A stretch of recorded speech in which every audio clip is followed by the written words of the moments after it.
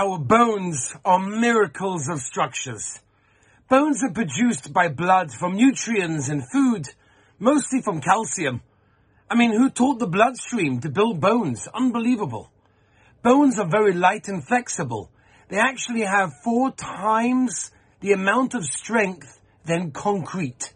Some of the bones actually are strong enough to carry 30 times our body weight.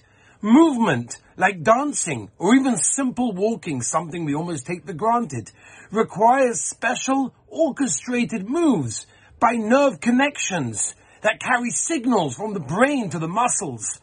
For example, every foot has about 20 muscles, 26 bones, 33 joints, and 107 ligaments.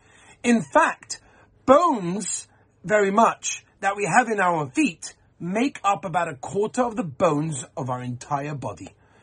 Bone contains about 1 kilogram, 2.2 pounds of calcium, most of which is in the bones and teeth, which are stored there and can be released at any time.